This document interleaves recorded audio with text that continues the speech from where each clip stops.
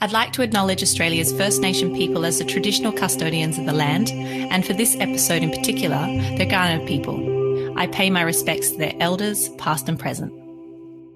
And there's a lot of different stuff going on down here, which makes it, people's different interpretations of what they think's great about McLaren Vale makes it a great place to live and work because, it's an exciting place, I guess. This is Over a Glass. I'm Shante Whale. Toby and Emmanuel Becker run Becker's Wine in McLaren Vale, South Australia. Known as one of the most adored wine regions in the country, McLaren Vale's reputation precedes itself. When Becker's Wines first made their debut, it immediately turned heads, and their aim of being an emblem for the region has developed into a reality. On behalf of Becker's Wines, I'm thrilled to welcome Toby Becker. Hi, Toby. Thanks for joining me. G'day, Shante. Thanks for having me along. Oh, we're thrilled to have you on. Actually, the first interview I've done of anyone from South Australia, shame on me. We're catching you right in harvest time. How are you travelling this vintage?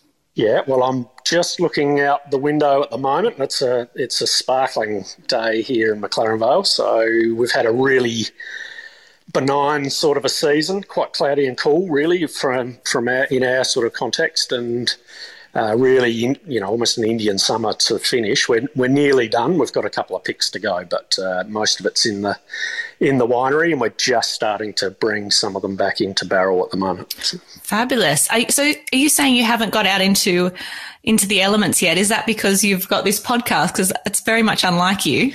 Yeah, 100%. I'm just I'm much more at home out and about, but I've got to say.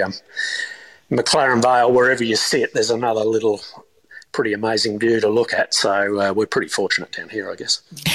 Fabulous. It is a beautiful part of the world. Toby, can you give us a bit of a background on where you got that viticultural bug when that first happened and how Becker's Wine kind of came about? Yep, sure. So McLaren Vale really is, the main industry here is wine. And my mother's family had a bit of history there. She grew up in the 50s in a place called Ranella, which some people might recognise the name. So my grandfather worked in the Ranell cellars, and they had a mixed farm which included a little bit of vineyard, but they were all quite mixed farms at that time. That all got sold up in the early 70s, so around the time I was born. Gobbled up by housing in the southern suburbs of Adelaide. So even though I hadn't grown up as a kid on a vineyard, there was sort of this connection with uncles and my grandfather who'd all been involved in the industry. And I guess if you want to stay in this place as a young person, the main industry is wine. So I kind of fell into it that way. Went off and did an ag science degree at Roseworthy, and then some more study in viticulture and kind of wobbled into it that way. Lots of pruning in school holidays, all that sort of normal stuff, I guess. And then I guess in terms of career-wise, my main career was with, I was very lucky to work for about 15 years with a business called Paxton Wines down here. So starting off as the viticulturist there, and sort of the last little while was the general manager of that business, which included a wine company and a pretty significant transition for that business from sort of conventional farming into biodynamic, and I guess that really gave me a pretty good overview of the wine industry as a whole. And then when Becker's kind of first came about, what year was your first vintage? I guess the first thing to say is that Becker's is my surname, but it is a combination between myself and my wife Emmanuel. So we met together in a winery of all places in McLaren Vale. So she's French born and trained as a winemaker and had come out to do a harvest 95 vintage. And so the poor girl's been trapped here in Australia ever since. So we've had quite long careers with other people, but always with the opportunity to get back to Europe in the off-season. So particularly Emma's done a lot of work in Bordeaux and Burgundy, and I guess we've had this really fortunate window into that fine wine world over there. And we kind of felt like McLaren Vale didn't have a singularly focused fine wine business. And so we wanted to come back and be a bit of an emblem for McLaren Vale, and we just really believe it's got amazing potential. I mean, it's been shown over quite a long time that McLaren Vale's got great potential to make fine wines with the focus, if it's given the focus it's deserved. So that was the purpose of Becca's Wine. We started it in 2011 was first vintage. So a challenging year for most, but it turned out to be a year where I think, you could showcase you knew what you were doing and produce some pretty good wines out of that vintage. Yeah, absolutely. I mean, I remember from the very, very offset hearing about your wines, and also just how important it was to you to introduce Emmanuel and, tell the story from the both of you. And you've managed to do that so well in the offerings of what you have. But it strikes me about when you first launched onto the scene and you came in with this kind of 3 different wines that you make, and that's all you made. Tell me about how that came to be, where you offered just 3 wines. In essence, I think if you want to be a hero for a region, then you pick the hero varieties. And so for us, historically and now, Grenache and Shiraz have been the mainstay of this region. And I think particularly more recently, Grenache has been given the attention it deserves and is probably the variety that best showcases something unique from our region. So lots of places in the world do great Shiraz, and we're one of them. I think there's very few that do Grenache as well as McLaren Vale does, and that's got to do with the way that plant grows in particular. So we wanted Grenache to be a hero, and of course Shiraz, we're a Shiraz region. It's 50 or 60% of the area is planted to that variety, and that's done for a reason. It just works so well. And then I guess, singular focus. I think you look at the great wines around the world, none of them have a portfolio of 20 wines. They're all pretty focused, and so we wanted to maintain that. It's what people like about the experience here is just this really focused attention to detail, and I think that's the secret of great producers is the focus and attention they give to things.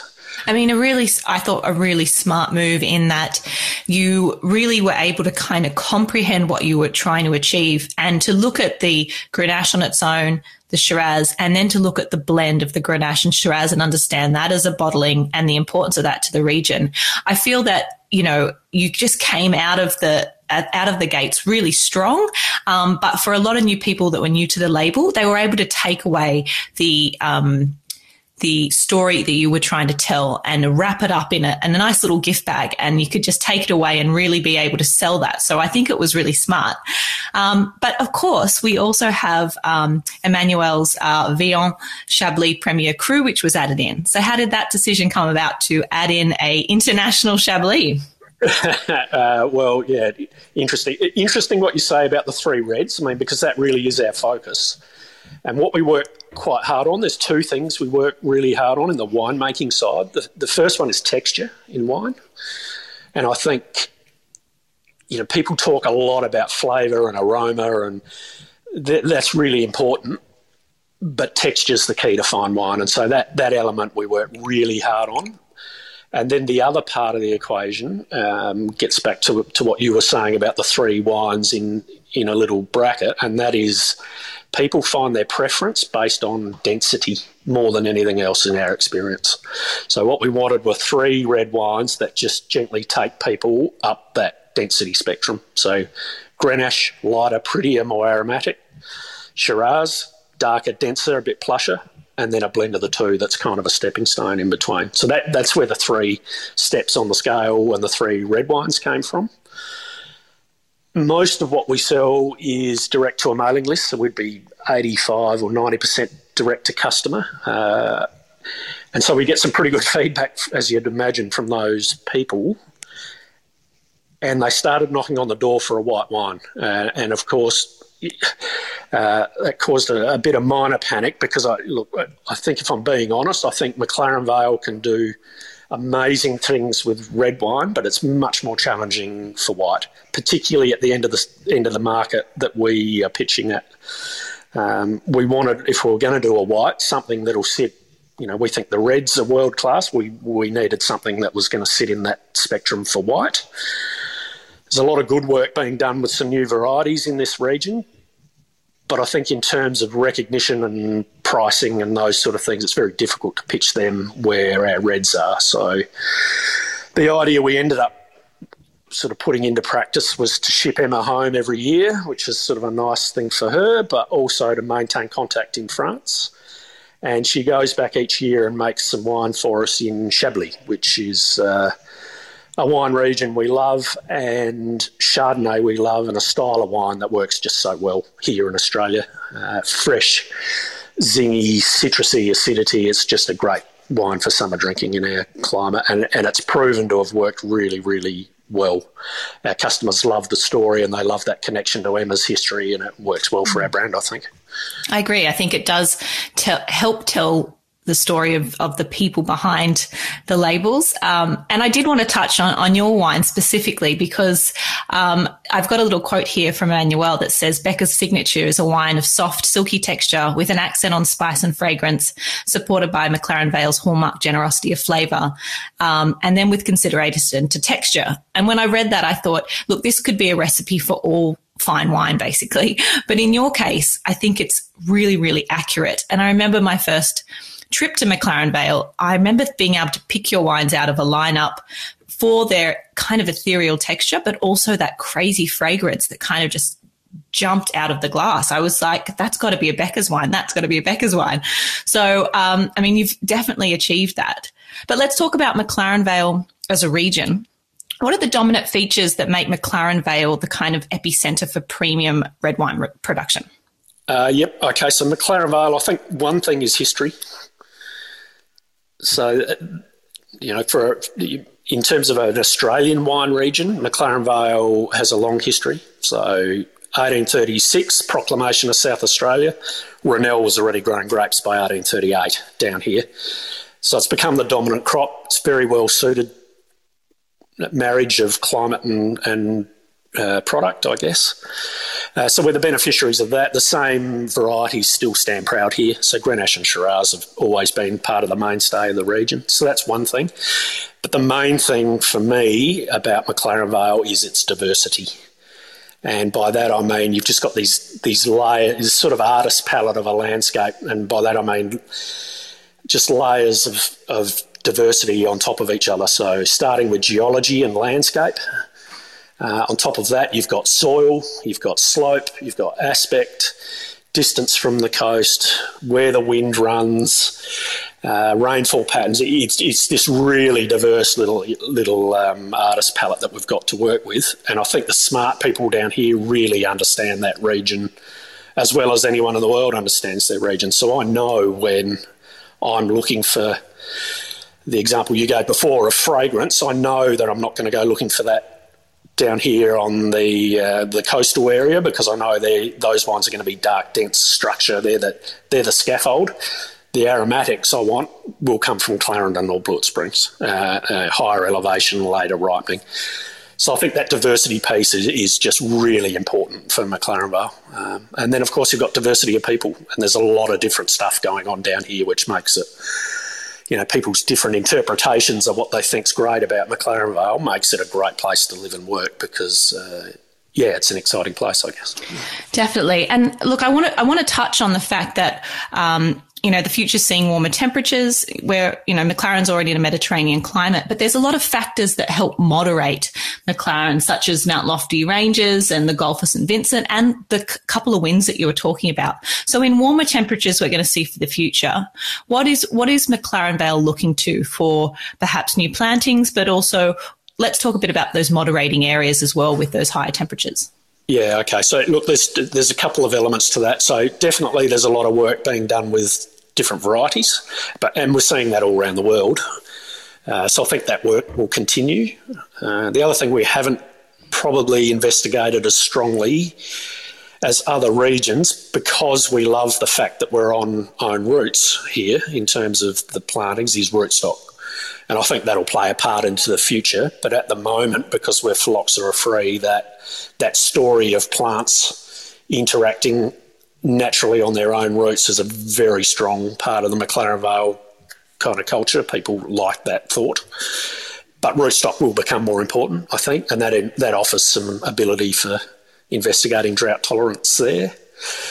The most important thing down here is water security. That's the simplest and most effective kind of mitigating technique for heat is obviously irrigation, which we understand very well down here.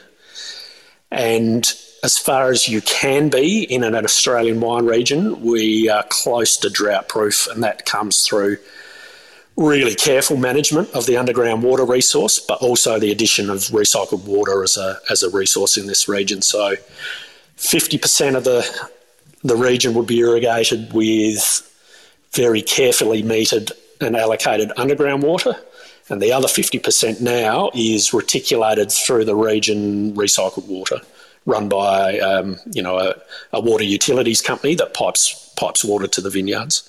So that's one big tick in our box, I think, for sort of climate mitigation. I think the other thing is just looking at where you plant. So we've just purchased a new vineyard, which we might talk about in a little more detail later on, but in Clarendon. And that's back in the back corner of the valley. It's a bit higher elevation. It's got some pretty nice deeper soils and a decent water allocation. So we're a bit of south-facing slope. So we're thinking, where can we go within our region, because we don't want to pick up and move, particularly to Tasmania. We've done a lot of work on sort of establishing our experience and our brand here in McLaren Vale. So where can we go within our region that's going to give us the best chance of sort of mitigating these effects? Yes, I mean, we're on the same page here because I've got lots of questions about your Clarendon vineyard. We might as well get to that. Tell me about this new site and how's that going to play out in an offering for you? Yeah, well, we're not quite sure about how it's going to play out because we're just feeling our way. So what we've gone and done to ourselves is buy a vineyard that's been abandoned for 10 years. On the side of a cliff that's all contour planted that we can barely get a tractor into. So it's a pretty interesting project, but there's good reason for it. It's got a history going back to the 1840s. So it was, and there's some amazing history around this place, and it was really quite a celebrated vineyard in its day. There's some amazing old newspaper articles, talking about it being a monument to pioneering viticulture and this sort of stuff. So, and some incredible photos from sort of the 1860s onwards. So we know it's got history, we know it's got a track record, and we just love the history of it. But a very, very challenging site. It was all pulled out in the 1930s during the Depression. And then someone had a go at replanting it in the 1990s, but it's proven to be very difficult to manage because of its slope. And so we've picked it up and had to rejig the whole thing. So you know what your pergola looks like after 1 year? Well, we had 10 years worth of that on, nearly 30 acres of vineyard to sort of chop off, pull out, retrellis, graft, replant. So we've been working pretty hard the last 18 months, but we just think it's going to give us something completely unique in McLaren Vale, and it's right back in that back corner where we see these more aromatic, more fragrant, slightly lighter framed red wines, and I think that's proven to be the most important part of our brand, as you've mentioned, is this kind of, we want people to look at the wines and say, yes, I get it's McLaren Vale, but we also want them to sort of question a little bit and say, gee, it looks a bit cooler climate than I thought, and a bit lighter and spice-driven and fragrant and aromatic. We're not really interested in making a kind of a big syrupy, porty blockbuster. We want some fine wine polish in the wines, and I think Clarendon really is going to give us that. Oh, it's very exciting, but it sounds like you are making life very difficult for yourself. How long when are we looking at that? You're seeing that in 10 years, in 8 years, 5 years? When do you think that you're going to be bottling your first vintage? Yeah, well, so the vines that we're working with were planted in the early 90s, so they're right in the go zone in terms of vine age for giving us something pretty good straight off the bat. So we've picked a few tonnes this year from a couple of little sections, and we're just going to use that as a bit of a feeler just to see, what it's going to give us. Next year should be a reasonable crop out there, so we'll be assessing that pretty closely and then determining what we're going to do with the fruit. We'll sell a bit as fruit, but we'll certainly be keeping some for ourselves. Interestingly, it's the Hickenbotham property owned by the Jackson Group is straight across the river, and we know that vineyard quite well. Chris Carpenter's been doing amazing things, of course, and Pete Fraser with Cabernet. And there's some Cabernet on the property that we've purchased, and a dribble of Cab Franc. So we may be looking at an addition of something like that into either a single varietal or a blend across a few different varieties. So we'll watch this space. We'll see what we come up with. Oh, well, it sounds really exciting, and I think something to get your hands dirty and keep your mind occupied, along with producing all your other wines that are incredible. I want to touch on Grenache because I think it's so interesting. Grenache seems to be the kind of the hot word for the moment. I don't know if that's also part of, the international wine scene and southern Spain and places like that really drawing attention to what Grenache can do. But for years now, McLaren Vale has been championing this variety. And for a long time, especially as a sommelier, it was always a hand sell. And winemakers, as soon as I'd meet them from McLaren Vale, would say, how do you find Grenache? And, for a long time, I think they thought, well, they didn't think, but for a long time, it was that kind of flogging a dead horse, but they stuck to it. And now finally the world is waking up and saying, gosh, bloody Australian Grenache is not all right, isn't it? And it's like, oh my God, it's about time. So it's really in its heyday at the moment, and it's thrilling to see. How are you finding the reception to Grenache these days? Yeah, look, I think it's exactly right as you describe.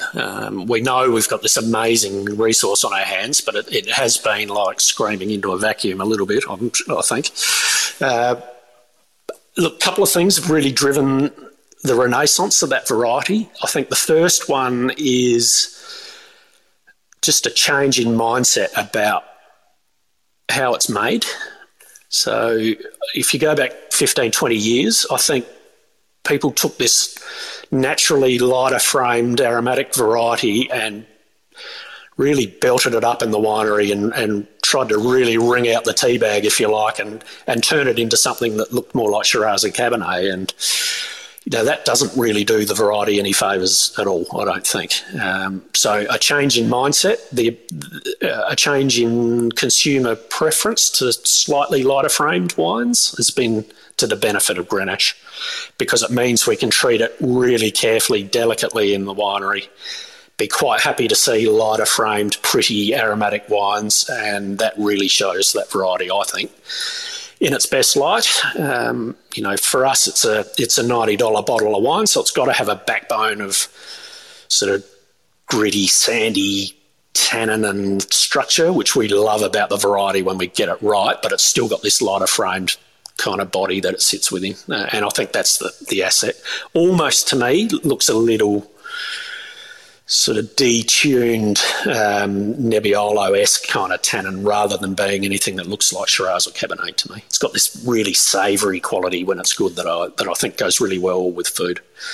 The last component, I guess, too, that needs to be mentioned about the revival of Grenache is I don't know, there always seems to be this sort of slight tension between sort of what you might call loosely conventional versus natural wine, and you've got to say that some of the natural wine guys that took Grenache as a base for what they were doing into this lighter, pretty, fragrant, aromatic style into the wine bars around the country, put Grenache by the glass in a new style in front of a lot of people. So, whatever you think about that style or that movement, I think you've got to pay credit to the fact that really did open people's eyes to what Grenache could do, and it certainly opened a door for producers like us that want to make something that might be viewed perhaps as being a little more serious and a bit more of a fine wine example, but really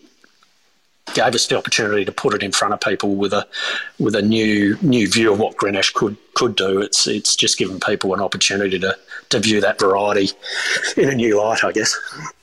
Yeah, I agree. And I think that it's made way for a lot of different varieties and a different way of drinking, you know, whether it be Gamay or it be perhaps drinking a different style of Cabernet Franc. Or I think that element of where we're in warmer temperatures, we can drink slightly lighter styles of wine, you know, perhaps at lunchtime and have a glass. It just invoked a different way of drinking. And I think that that's brought forth all these wonderful varieties, and knowing there's a place for all of them at different times. And I agree. I think that it couldn't be more exciting for McLaren Vale Grenache right now. And it's asked for, you know, these days, people want it by the glass, or they say, let's have a look at your Grenache offerings by the bottle, and you don't need to suggest it anymore. It's absolutely thrilling to see that in my career. It's wonderful to see. But I want to talk just very briefly in that I think the greatest wine invoke memory and experience. And I have to say, working with your wines, I have many memories of serving a bottle, of my first tasting of a bottle, of, you know, having you in our restaurant with your members club doing wine dinners. And I really can recall those memories as being really special. And I think that that's testament to your efforts. And also, you know, your incredible selection of some of those little sneaky museum wines that you keep. And I hope you continue to do that, because having a look at some of these wines with some really great bottle age is, I think, the next step into people understanding just what McLaren Vale wines can do with age. Yeah, I agree with you. And well, we do have, these days we're putting away a little more museum wine than we did in the early days. We needed the money, so we sold everything nearly. we did keep a few, but they're dwindling. But it's so important to be able to go back through that library of wine and just follow your progress, I think. I mean, our customers do it, so we need to be able to do it too. And they love the opportunity to maybe rummage around in the cellar and, you know, fill a gap in a collection or something like that. It's a really important part of the fine wine story, I think, is to have a reasonable amount of museum stock. And look, historically, an interesting sort of fact, I think, from my perspective, is if you've had the opportunity to look at some of the older McLaren Vale wines that pop up from time to time, and I'm thinking about some of the older Darrenberg and Hardy's wines from the 60s and 70s. If you see them when they've been well cellared, it's interesting that sometimes, or probably more often than not, in my opinion, the blends of Shiraz and Grenache have almost cellared better than the straight Shiraz wines. And it's a really interesting thing to get your head around, because you would imagine the denser straight Shiraz wines should perhaps go longer, but I think it's got something to do with sort of acidity and pH with Grenache that makes them perhaps a little more stable in bottle, and perhaps the attention to detail around acidity in wine wasn't quite as intense as it is now at that time, and that's what's seen those wines live perhaps a bit better. So there's all these wonderful stories and interest factors and layers that come from keeping wines in a cellar and pulling them out down the track. New stories sort of emerge as they age, I guess. Absolutely. I think that, like you said, you can't always have the ability to do that early on, but now that you can, it's fantastic that you are keeping some, and only the true loyalists, I suppose, get to have a look at those wines, but as it should be. I just want to quickly touch on as well, as a community, McLaren Vale has so many reputable brands. Who do you look for advice and kind of comradeship within the region? Oh, look, it's so diverse down here. And there's a lot of people in our region that have toiled away for so long and probably don't get the accolades that they deserve. It's a bit unfair to pick people out just off the top of my head, but I'm thinking about people like Charles Wish, who's had a long history down here with Rosemount and then now with Serafino. He's just a master of understanding our region and quite happy to fly under the radar, but some of those wines look pretty amazing. Of course, Drew and Ray Noon are just the nicest people you'll ever meet and have an amazing little business. I think everyone would love a little business like that, and just their connection to their little patch of dirt and the way they talk about wine and taste widely, internationally, and have a global outlook too, and a really narrow local focus for their own production. I think that's a unique story. Some of the newer guys around, look, I think Duncan at K Brothers is making some pretty good wines at the moment, and that I've just loved seeing the resurgence of that old brand that's been around forever.